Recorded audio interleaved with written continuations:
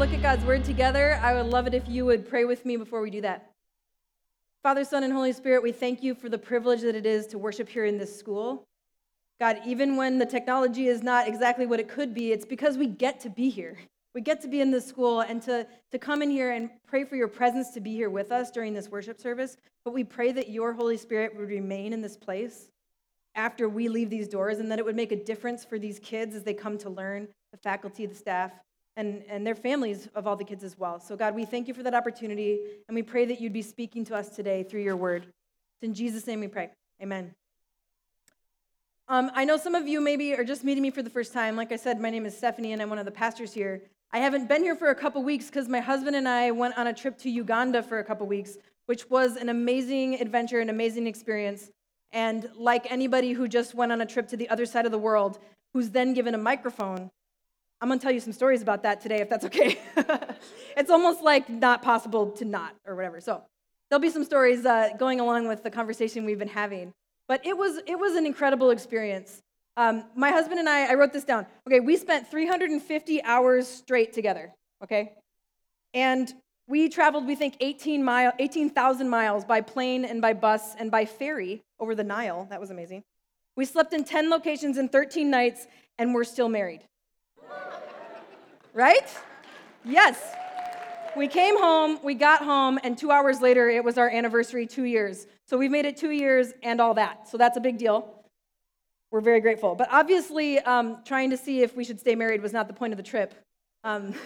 We both feel very called to tell stories that matter and to be people who bear witness to what God's doing next door, across the street, around our city, and around the world. That's part of our calling as individuals, and now part of what brought us together. There were even hints of that in our online dating profiles, but that's another story. But we saw that in each other, and it's been amazing to adventure together in that way. But it's about bearing witness to what God's doing, and so that's why partly I want to tell some of the stories. I've heard this quote that only 20% of the world's population travels more than 5 miles a radius around the spot that they were born in. Now, most of you traveled 5 miles like 2 days after you were born going home from the hospital. So 20%, I mean, that's incredible. So the opportunity that we have to be able to travel and to see what God's doing is not something that should be kept to ourselves. At least that's not what we believe. And so it's a real, when I say it's a privilege, that's what I mean. It is because of privilege that we get to do that. So I would say that there was a lot of ways that we were impacted by the leaders in Uganda. That was the part of East Africa that we were in. We traveled all over Uganda, but there were 2 things that I would say were the deepest impact for us. We're just a week after the trip, so maybe there'll be other things later, but there were 2 things that really stick out. The first is that we had unexplainable, I can't even explain it, opportunity to be present when a village that, like the ones that Kelsey just described, actually got clean water. Like that moment, the moment that they put the hand pump on and water came out for the first time. And I don't even have words to explain to you how powerful it was to see people who had never experienced clean water be able to have clean water, and how big of a difference that it makes, the way that Kelsey described, especially for the women, some of who are victims, many of whom are victims of sexual violence while they travel 6 kilometers to get water. And so this was a huge deal. We have a website, jdandsteph.com, and I made a podcast, like an audio recording of that moment. So if you want to listen to it, I'd be so honored, because it was incredible for me to record that moment of seeing people get clean water for the first time. And my commitment to Team World Vision is that if you join the team, I will run with you at least once in the miles below 5 miles, okay? So I'm in there. I'm for you. It's going to be great. But I actually love supporting Team World Vision that way. We support a child in Uganda, actually, from Team World Vision. So the second thing that was the most impactful for us was visiting Bidi Bidi refugee camp. This is a refugee camp on the border of South Sudan and Uganda. It is the second largest refugee camp in the world right now. 300,000 people are living there. They're exiled from South Sudan, where there is a lot of tension and a lot of fighting that's going on. And at the core of the fighting is ethnic tension. There are tribes of people, many different tribes in Uganda, many tribes in South Sudan. And there's ethnic tension happening and fighting between these different groups of people. And, mix in some things with the government and stuff. But at the core, it's about ethnic tension and ethnic violence that's creating a space where people are having to flee for safety. And so in Uganda, we see 300,000 people just in that one camp And Uganda as a whole has over 1 million people who are refugees from South Sudan and other parts of the world. And so this was a huge impact to us. And interestingly enough, not really the fact that this was such a huge crisis, because we had done some of our homework. We knew we were going to see what we saw. We knew about the crisis. We knew what we were facing. The thing that impacted us was how many people we got to meet who were peacemakers. How many people we got to meet who they've given their whole life, South Sudanese people and Ugandan people, to being peacemakers in their context. Even just the fact that Uganda is one of the most welcoming countries to people who are fleeing violence in their country. They welcome more refugees right now than probably any other country when you look at it for the size of how big Uganda is. And that was amazing. We met a guy named Reverend Samuel, who's starting a vocational technical institute to train people in different trades who have grown up in the trauma of this violence, of this war. People who are almost paralyzed by the trauma that they've experienced. And so he takes vocational training and he couples it with counseling and healing. And he says it turns out when people heal, they can be productive. And so he's doing this work to train people so that they can be productive in their space. It's incredible, the work that he's doing. We got to meet a group of people who've been a part of trying to essentially rescue these victims of child soldiers. You've maybe heard about this, where people would be abducted when they're little boys and trained to be soldiers. Well, most of those resistance armies and stuff are not functioning anymore, but there's still people who are now kind of exiled from their families, and they're living in the African bush and in the jungle. And so there's people who are sending helicopters, you guys, this is crazy, with recordings of moms, any Ugandan moms, who are saying into these recordings, "Come home. We miss you. We love you. Come home." And these guys will come out of the bush who feel like if they came home, they would be punished for the crimes of being a violent soldier, even though that was something that they were manipulated into doing. Crazy. Final story I'll tell you is about the Leadership Academy of South Sudan. We got to meet this group of people who are starting this college-age academy for leadership in South Sudan. It was amazing. And what they're doing is bringing together young adults, training them college material. But in addition to that, they're housing them in little houses where 6 to 7, 8 people live. And every person that lives in each house is from a different tribe. And so these young adults are being an example to their community of saying, yes, we are different. Our cultures are beautiful. Our ethnic backgrounds are different. But we are brothers and sisters. And I met some of these students, and they said that when they are living there, it's in their head that God has made them brothers and sisters because of Jesus, but living together is what helps them believe it. And living together is what helps them live out what it means to be family, to really experience Jesus as the peace between them and their war-torn country. So there's a million stories I could tell you about that, but when I think about those students, this is what really it captured my heart for the conversation we've been having here as we're going through this time of Lent. Our theme for Lent this year is Jesus is our peace. Jesus is our peace. We've been looking at Ephesians 2, and that's what we're going to look at again today. There's this message that Paul had for these young churches, and these young churches have been through a lot, through persecution, through so many things. But here in Ephesians 2, there's perhaps the biggest strife and tension that they're facing, and that is here this example is ethnic tension. It's still this reality. They're fighting between the Jews and the Gentiles. This ethnic tension is a reality. I've heard it said that when it comes to the history of humanity, there's been more bloodshed and violence and death due to ethnic hatred and racial tensions than any other source of conflict in history. So if you just think about history for a second, you can see there's some other dynamics mixed in there. But it doesn't take long to say, maybe this is true. And here in Ephesians 2, Paul's speaking right at that subject. Right at the subject of the ethnic divides that are dividing people who are all trying to follow Yahweh and all trying to be people of the way of Jesus. And so he's pretty direct here. He says some pretty direct things. And if I were to sum up what he's saying that diversity is celebrated by God, but unity in diversity is what God desires. And that God is the one who's removing the barriers that are so often between us when it comes to ethnicity and culture. That this is something that God is doing. This is a theme that Paul talks about in almost every letter to every church. This is a theme that we see throughout Scripture. We see God telling Abraham that you and the people of Israel are going to be a blessing to the whole world, to every nation, right? And throughout different parts of Scripture, in Isaiah, for instance, we see pictures of all nations streaming towards the temple of God, representing all nations coming towards God. We see the words that we'll see echoed today in Isaiah, echoed it here in Ephesians, of God being a God who brings peace to everybody, no matter how far or how close. This is who God is.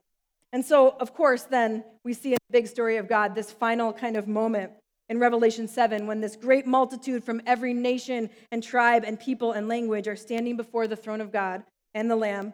And it says that they cried out in a loud voice, "Salvation belongs to our God who sits on the throne and to the Lamb." Do you see how this is just an important thread throughout all of Scripture? And here we're going to dig into what Paul's saying specifically in Ephesians 2. So if you have a Bible, you can pull that up. This is Paul's heart for these people. We'll have it up on the screen.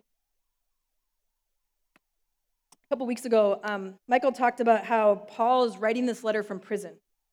He's in prison because he allegedly, we're not sure if it happened or not, welcomed a Gentile person into the temple past a large wall that was supposed to separate the Gentiles from the Jewish people, and brought a Gentile into the place where the Jewish people were worshiping. And in this wall, we have historical reference that these walls said, "Keep out Gentiles, punishment for crossing is death." There's historical record that these signs existed on this type of wall in the temple in Jerusalem. And so Paul's in prison because allegedly he is trying to bring the Gentiles and Jews together even in a place of worship. And so I'm going to read for you Ephesians 2, just verse 11 through 18, and you can follow along on the screen. Notice here the way that Paul is directly speaking to this tension. "Therefore, remember formerly you who are Gentiles by birth, called uncircumcised by those who call themselves the circumcision, which is done in the body by human hands. Remember that at that time you were separate from Christ, excluded from citizenship in Israel, and foreigners to the covenants of the promise, without hope and without God in the world.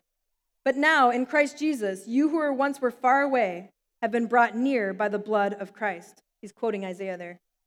"For he himself, Jesus, is our peace, who has made the two groups one, and has destroyed the barrier, the dividing wall of hostility, by setting aside in his flesh the law with its commands and regulations.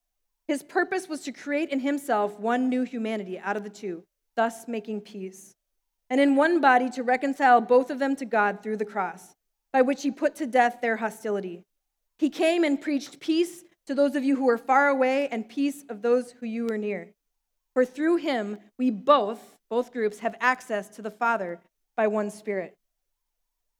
I think maybe the most important thing we can notice about Paul's language here is the contrasts. The contrasts that he's making really clear. It's God's action that makes the difference. So it's those of you who were far away are now brought near. Something that was broken, these relationships, is now made whole. There have people who have been excluded who are now a part of God's family. This people who are far away are near is done by Jesus being peace. It's about God's action in this way. Paul's reminding these Gentile believers that they were once outside of relationship with God. In verse 11, there's this language about the people who are called the circumcised and the uncircumcised. I have absolutely no interest in getting into the details of circumcision today at all. However, what we're noticing here is that it was a way in which there was a talk about who's in and who's out when it comes to a relationship with God.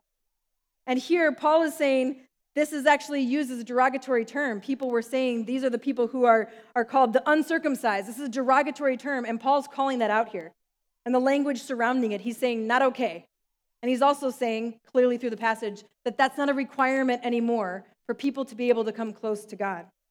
And then in verse 12, he talks to the Gentiles specifically, this group of people who have felt separate. He said, you felt separate from God. You were not included in God's promises. You didn't feel like you were a part of God's family. You didn't have access to God. You were people who were far from who God is. And what I want to point out today is this could be our reality. Like this could be who we are. Without Jesus and the fact that Jesus removed the barrier between us and God through his death and resurrection, what we're celebrating this Easter, we would be far from God. We wouldn't feel connected in God's family. We wouldn't know the hope that comes from a relationship with God and the promise from God that God will always be with us. This is what Jesus accomplished on the cross, a reconciliation between us and God. But then Paul's going even further to say he also accomplished on the cross a reconciliation between brothers and sisters across ethnic lines. This is specifically what this passage is about. So, without what Jesus did, we would miss out on being forgiven. We would miss out on this promise of God being with us, the promise of salvation and being in God's family. This is what he's saying here.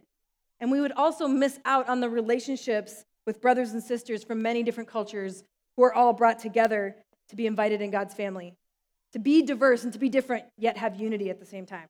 This is part of this invitation. Let me read verse 14 again. For he himself, Jesus, is our peace, who has made the two groups one and has destroyed the barrier, the dividing wall of hostility, by setting aside his flesh, the law, and with its commands and regulations. His purpose was to create in himself one new humanity out of the two, thus making peace, and in one body reconcile both of them to God through the cross, by which he put to death their hostility. You hear that vertical reconciliation between them and God, and then the horizontal reconciliation between people groups? Jesus has destroyed the barrier, it says, the wall of hostility. What does this mean? Okay? It is actually not talking about borders of countries. That's an important thing to note. If we wanted to talk about things like immigration policies and borders of nations, we'd have to look other places in Scripture. What Paul's talking about here is a metaphorical concept of things that are often unseen, but are still huge barriers between groups of people. And he's specifically talking about, there's many barriers between groups of people, but he's specifically talking about the barriers that come from ethnicity and culture and different understandings of that. And here, he's specifically saying there's these barriers between these specific groups of people, and Jesus is removing these things. Now, some scholars do think that Paul's giving a nod to the wall that I mentioned earlier, the one with those signs on it that said, keep out. However, the people in Ephesus would have not ever seen that wall. It would not have been something that would have been in the forefront of their mind. So if Paul's kind of giving a nod to that, that's not his main point. His main point here is to talk specifically about and emphasize the emotional, relational, and cultural barriers that keep them from relationship. This is what he means by the barriers that need to be torn down. It's really interesting to pay attention to the fact that the people here are confusing what God wants with what is cultural. And so what God is saying here and what the early church is trying to say is that some of these ceremonial laws are cultural and they're not to be applied at this point anymore to everybody, so that the Jews and the Gentiles can come together and worship. Things like circumcision, things like a wall separating people in worship. You can now worship together, things like that. He's trying to make it very clear. So if I was to sum up what Paul's trying to say and how we can take meaning from it today, I think this is what he's saying. The barriers and hostility that Jesus is tearing down are what prevent us from having relational access with God and with each other. The barriers and hostility that Paul is saying Jesus is tearing down are what prevents us from having relational access with God and relational access that we give to other people. Those are the barriers that need to be removed. And we struggle with this today. The barriers are different than the ones that the people were experiencing here in the first century, of course. But it brings to our context the question, what are the barriers for us? Some of them are obvious, like language. But there are more and more barriers that we don't always see that are there. And what we hear Paul saying is that Jesus is peace. And the peace is what is removing the barriers. Peace is not just an absence of conflict. That's really important. Peace, the word that he's using there in Greek, is hearkening the Hebrew word shalom. This idea of safety, of wholeness, of love, of trust, of a sense of all the wrong things between us being made right. And so you know you have shalom, or this type of fullness of peace with somebody, when you feel safe, when you feel loved, when you feel a sense of wholeness, and it feels more complete when they're there than when they're not. You think about relationships in your life where you just feel like things are right when they're there. What Paul is saying is that can be true even across ethnic barriers. That sense of wholeness and that sense of peace. So here's the thing I hope you remember. You can put it on the screen, Rollin. Jesus removes barriers to peace with God and with others. And what I think we're going to see here is that he invites us to join in. Jesus removes barriers to peace with God and others and invites us to join in. It's interesting because reconciliation is what Paul's talking about here. It's both kind of destructive and then reconstructive. Like something has to be torn down in order to be built up. And most of us don't like that tearing down part. That doesn't feel fun. That means we have to unlearn some things, or something that we thought maybe isn't true, and we have to wrestle with that. But the barrier has to be torn down in order for us to be built up in this unity. And I know that it doesn't always seem like the hostility between groups of people has been put to death, right? The story I just told you about South Sudan would suggest that there is still enmity or hostility to the point of extreme violence that comes from these ethnic tensions. However, what Jesus did by removing those barriers means that we can choose to actually cross that line. We can actually choose to enter into relationship. We can make that choice. And that's what inspired me so much about those people in Uganda, is that they were making the choice to cross those lines and to be people who are peacemakers, even when that was super countercultural, even when that was dangerous, and even when it was something that they didn't always know what they were doing next, but they were trying to follow God in the best way possible, to be peacemakers. Not just to be peacekeepers, to try to keep an absence of conflict, but to be peacemakers who are stepping into this. And it really was incredible. When I saw what they were doing, I thought about how they're choosing to join Jesus in removing those barriers.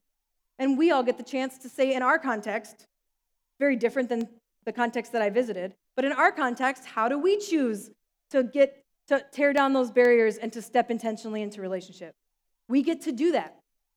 I think that I want to encourage us to, the term I'm going to use is flip the script when it comes to reconciliation and engaging with people who are different than us. I think that sometimes it's been something that feels like a burden that we have to do instead of an opportunity that we get to join in. And I want us to flip that and say, this is an opportunity that we have. It's not easy, but it's an opportunity. I got to know a lot of kids while I was in Uganda. We went to 5 different schools, but I brought a picture of one girl who I really connected with. Her name is Nadia, and she is the head girl at her school. They have a head girl and a head boy. It was really cute. And so that meant she gave a little speech when we came, and it was really awesome. And so I went and talked to her, and we really connected. And I had made a little slideshow of pictures on my phone to show the kids in Uganda what it's like in Minnesota. And so I was showing them pictures of snow and things like that, and Nadia is looking wide-eyed at these pictures on my screen, and she was in awe of the snowbank that was a little bit taller than me that I took a picture of right before I left. It's melted now, miraculously. And then she was just like, could not believe it. There's a video of my brother scraping snow off my mom's roof and like 4-foot icicles. But I wasn't ready for her to be in awe of some of the pictures of me and my friends. I scrolled through the pictures, and there was a picture of me and one of my best friends, Joe, who's Nigerian. And when Nadia saw that picture, she said, "Oh my, she's black." And I was just shocked that she said that. I said, "Well, yeah, she's from Nigeria." And then I kept flipping through the pictures, and there was a picture of some of my other friends who are African American or who are African, some people who are Latino, people who are people of different backgrounds, Asian backgrounds, and she was in awe. And she looked at a couple of those women of color, and she said, to Joe, who's Nigerian, and she said, "She's beautiful." And I said, "Nadia, she looks like you. You're beautiful." And I got to say that. You guys, it blew my mind how much of an opportunity she thought it was for me to have people in my life who are my friends of different races. It was like mind-blowing to her. I was one of the few white people she's ever met. She's got friends of different tribes and different cultures, for sure. But she was just like, America is incredible. Look at your friends. And I drove away from that experience with her, and I was like, man, I am going to have a completely different perspective and of the opportunity that I have to engage in relationships with people that are different than me and to be friends with people, because that's been really hard. It's been really hard to work through those friendships and the differences that I have. And as I drove away, I'm thinking about this, and I'm not trying to minimize the struggle. We've got a racial struggle here. And she knew about that, actually. We talked about that. And I'm not trying to minimize that at all, but man, do I feel more motivated to be a person who, for my life, pursues cultural humility and intercultural competence. I feel more motivated for that, having seen what an opportunity she perceives me having, because I think she's right. I think I do have an opportunity in this way. So, how does Jesus remove the barriers? 3 things we see. Verse 14, Jesus is peace. Verse 15, Jesus makes peace. He's a peacemaker. Verse 17, Jesus preaches peace or proclaims peace. Jesus is peace, makes peace, and proclaims peace. And I think we can see here in other passages where we're invited into the ministry of reconciliation, as Paul calls it in 2 Corinthians 5. We get to be people who join in this peace building and this peacemaking. We have this opportunity to do this with Jesus as our leader. So I just wrote some quick ideas that Roland and I will scroll through pretty quickly here. When it comes to Jesus being peace, he is peace, so he embodies peace. Here's the question I have for us. What does it look like to be people who embody peace in our lives? Number one, I think it looks like people who pray for peace. Looks like people who pray for opportunities to be in relationship with people who are different than us. Every single person who I know who has taken it to sincere prayer that God would bring somebody in their life to be a soul friend who is across different ethnic or racial lines. Every person that I know, God has answered that prayer. My friendship with Jo was an answer to prayer to the point where when I met her, I actually started crying because I knew that it was the moment that God was answering my prayer. And it wasn't something that I did. God had to do it. So do we pray? The second thing, embodying peace, listening well. Being people who are listening without wondering what we're going to say next, but actually just fully listening to people and their experience. I think we embody peace, third, when we confess. Last week, Pastor Mike led us through this experience, and if you weren't here, you can actually just be led through it on the podcast of confessing. When we notice bias in ourselves, when we notice ways in which we're falling short of who God's calling us to in Ephesians 2, we can confess that, and we can be healed. And that makes us people who embody peace. And then the last thing I put is just a ministry of peaceful presence. Can we be people who, as we embody peace, go to just be with people? So often, especially in majority culture, we want and we hope for people who are different to come to us. But what does it look like for us to go and to be with them? I have a long list of churches that are multi-ethnic or who are majority a culture that's different than anyone here. And I would love to share it with you so you can go and worship with them. Some of us, even today, Tanya and I are going to go to worship with Destino Covenant Church, which is a church that is multi-ethnic because there's 16 cultures of different Latin American countries in that one church. And so we're going to go there today and worship with them this afternoon. I would love to give you that list. Second, Jesus is a peacemaker. What does it look like for us to be peacemakers? Well, first we have to let go of the idea that we're going to be peacekeepers, because that's just trying to avoid conflict. Being a peacemaker actually means working through conflict. The first thing I have is just active learning.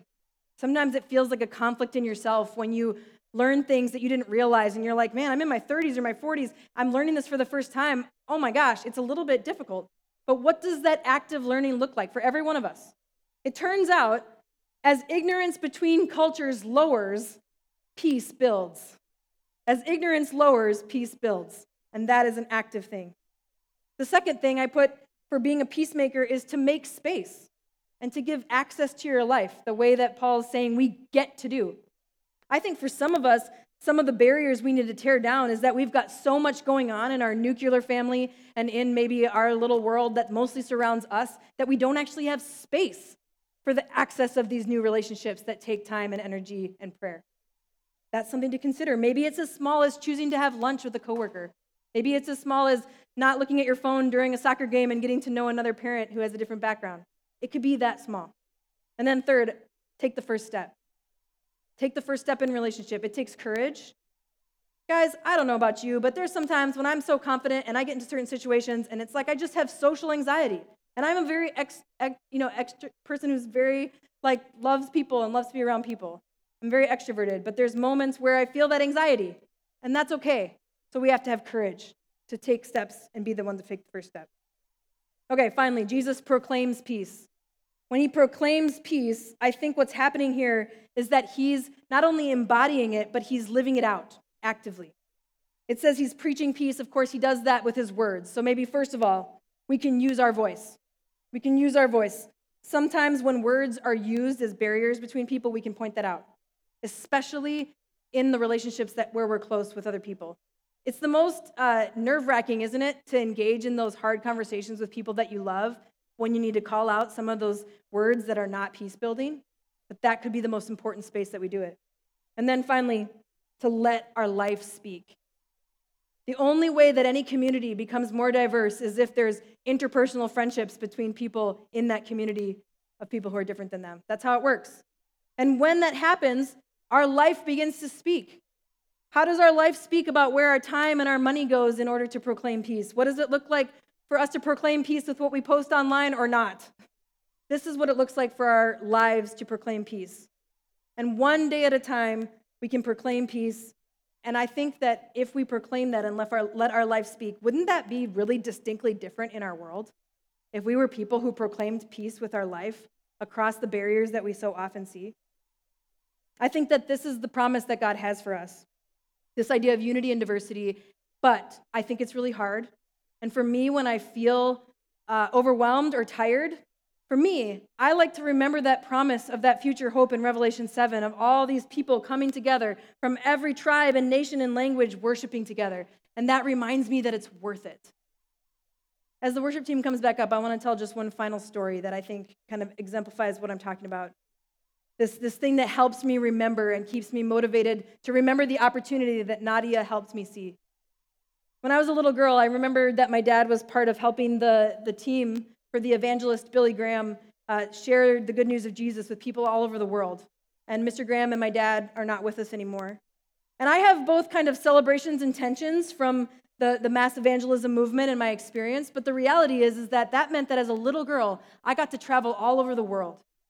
And I can't tell you how much of a privilege that was and how much that shaped me and how this is such a significant part of my spiritual heritage.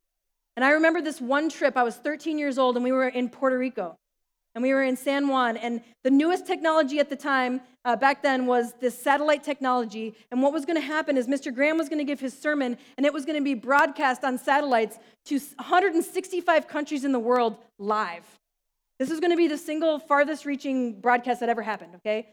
And so we were in San Juan, and Mr. Graham is preaching, and then there's a person interpreting in Spanish, of course, to the people who are there from San Juan. And so next to the baseball stadium, there's a basketball stadium, and during one of those broadcasts, my dad came up to me and my brother, and he said, "You need to come with me." And he had tears in his eyes. And I'm thinking, oh no, something's wrong. And he brings us into the basketball stadium, and he brings us into a sound booth, and he says, "Listen." And he pushes a button. And when he pushed the button, you could hear Mr. Graham preaching. And you could hear the Spanish interpreter. After each statement, he would pause, and then the person would interpret it in Spanish. And then my dad pushed another button. And when the interpreter began to speak in Spanish, now you also heard Swahili. And then he pushed another button, and you heard Portuguese. And another button, and you heard German. And he kept on going, language after language after language, because there were 150 booths of interpreters who were simultaneously translating Mr. Graham's sermon into each language as it was being broadcast around the world.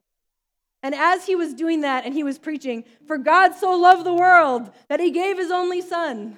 Of course, these words from John 3:16 and 17 that he preaches every single time. Some of you recognize that bellow of his voice. You can imagine it in your head. That God loved everyone. That whosoever believes in him can have eternal life. That God did not come to condemn the world, but to save the world through him. And as I heard all these languages as a 13-year-old, it was like the whole world was saying these words that I knew by heart. And the whole world was reminding me at that moment, this is what it looks like that Jesus meant everyone. This is a little picture of what it means that God loves the world and whoever, he meant whoever, could be in relationship with him. And that moment changed my life. And my dad leaned down in my brother's in my ear and he said, "This is what heaven will sound like." And I thought about that, and I thought about that verse. There's a great multitude that no one could count from every tribe and people and nation and language standing before the throne, singing, "Salvation belongs to our God who sits on the throne and to the Lamb." Jesus is our peace between him and our peace between each other. Even in this room, we have so many differences, but when we come to this table, like you're all invited to do, we get to come and say, "Jesus, we need you to be our peace so that we can be in relationship with you and each other." You don't have to be a member of our church to participate in communion. Just come down. We're going to have 2 lines. You're going to take the bread, dip it into the cup. We'll have people who can pray for you. It's gluten-free, so everyone can participate. But if you are someone who's saying, "I want Jesus to be my peace. I want Jesus to be the peace that makes it so I can be in relationship with God and each other," that's all you're saying when you come to receive this today, that Jesus' body was broken for you and his blood was shed for you. So as we sing these last couple of songs, come when you're ready.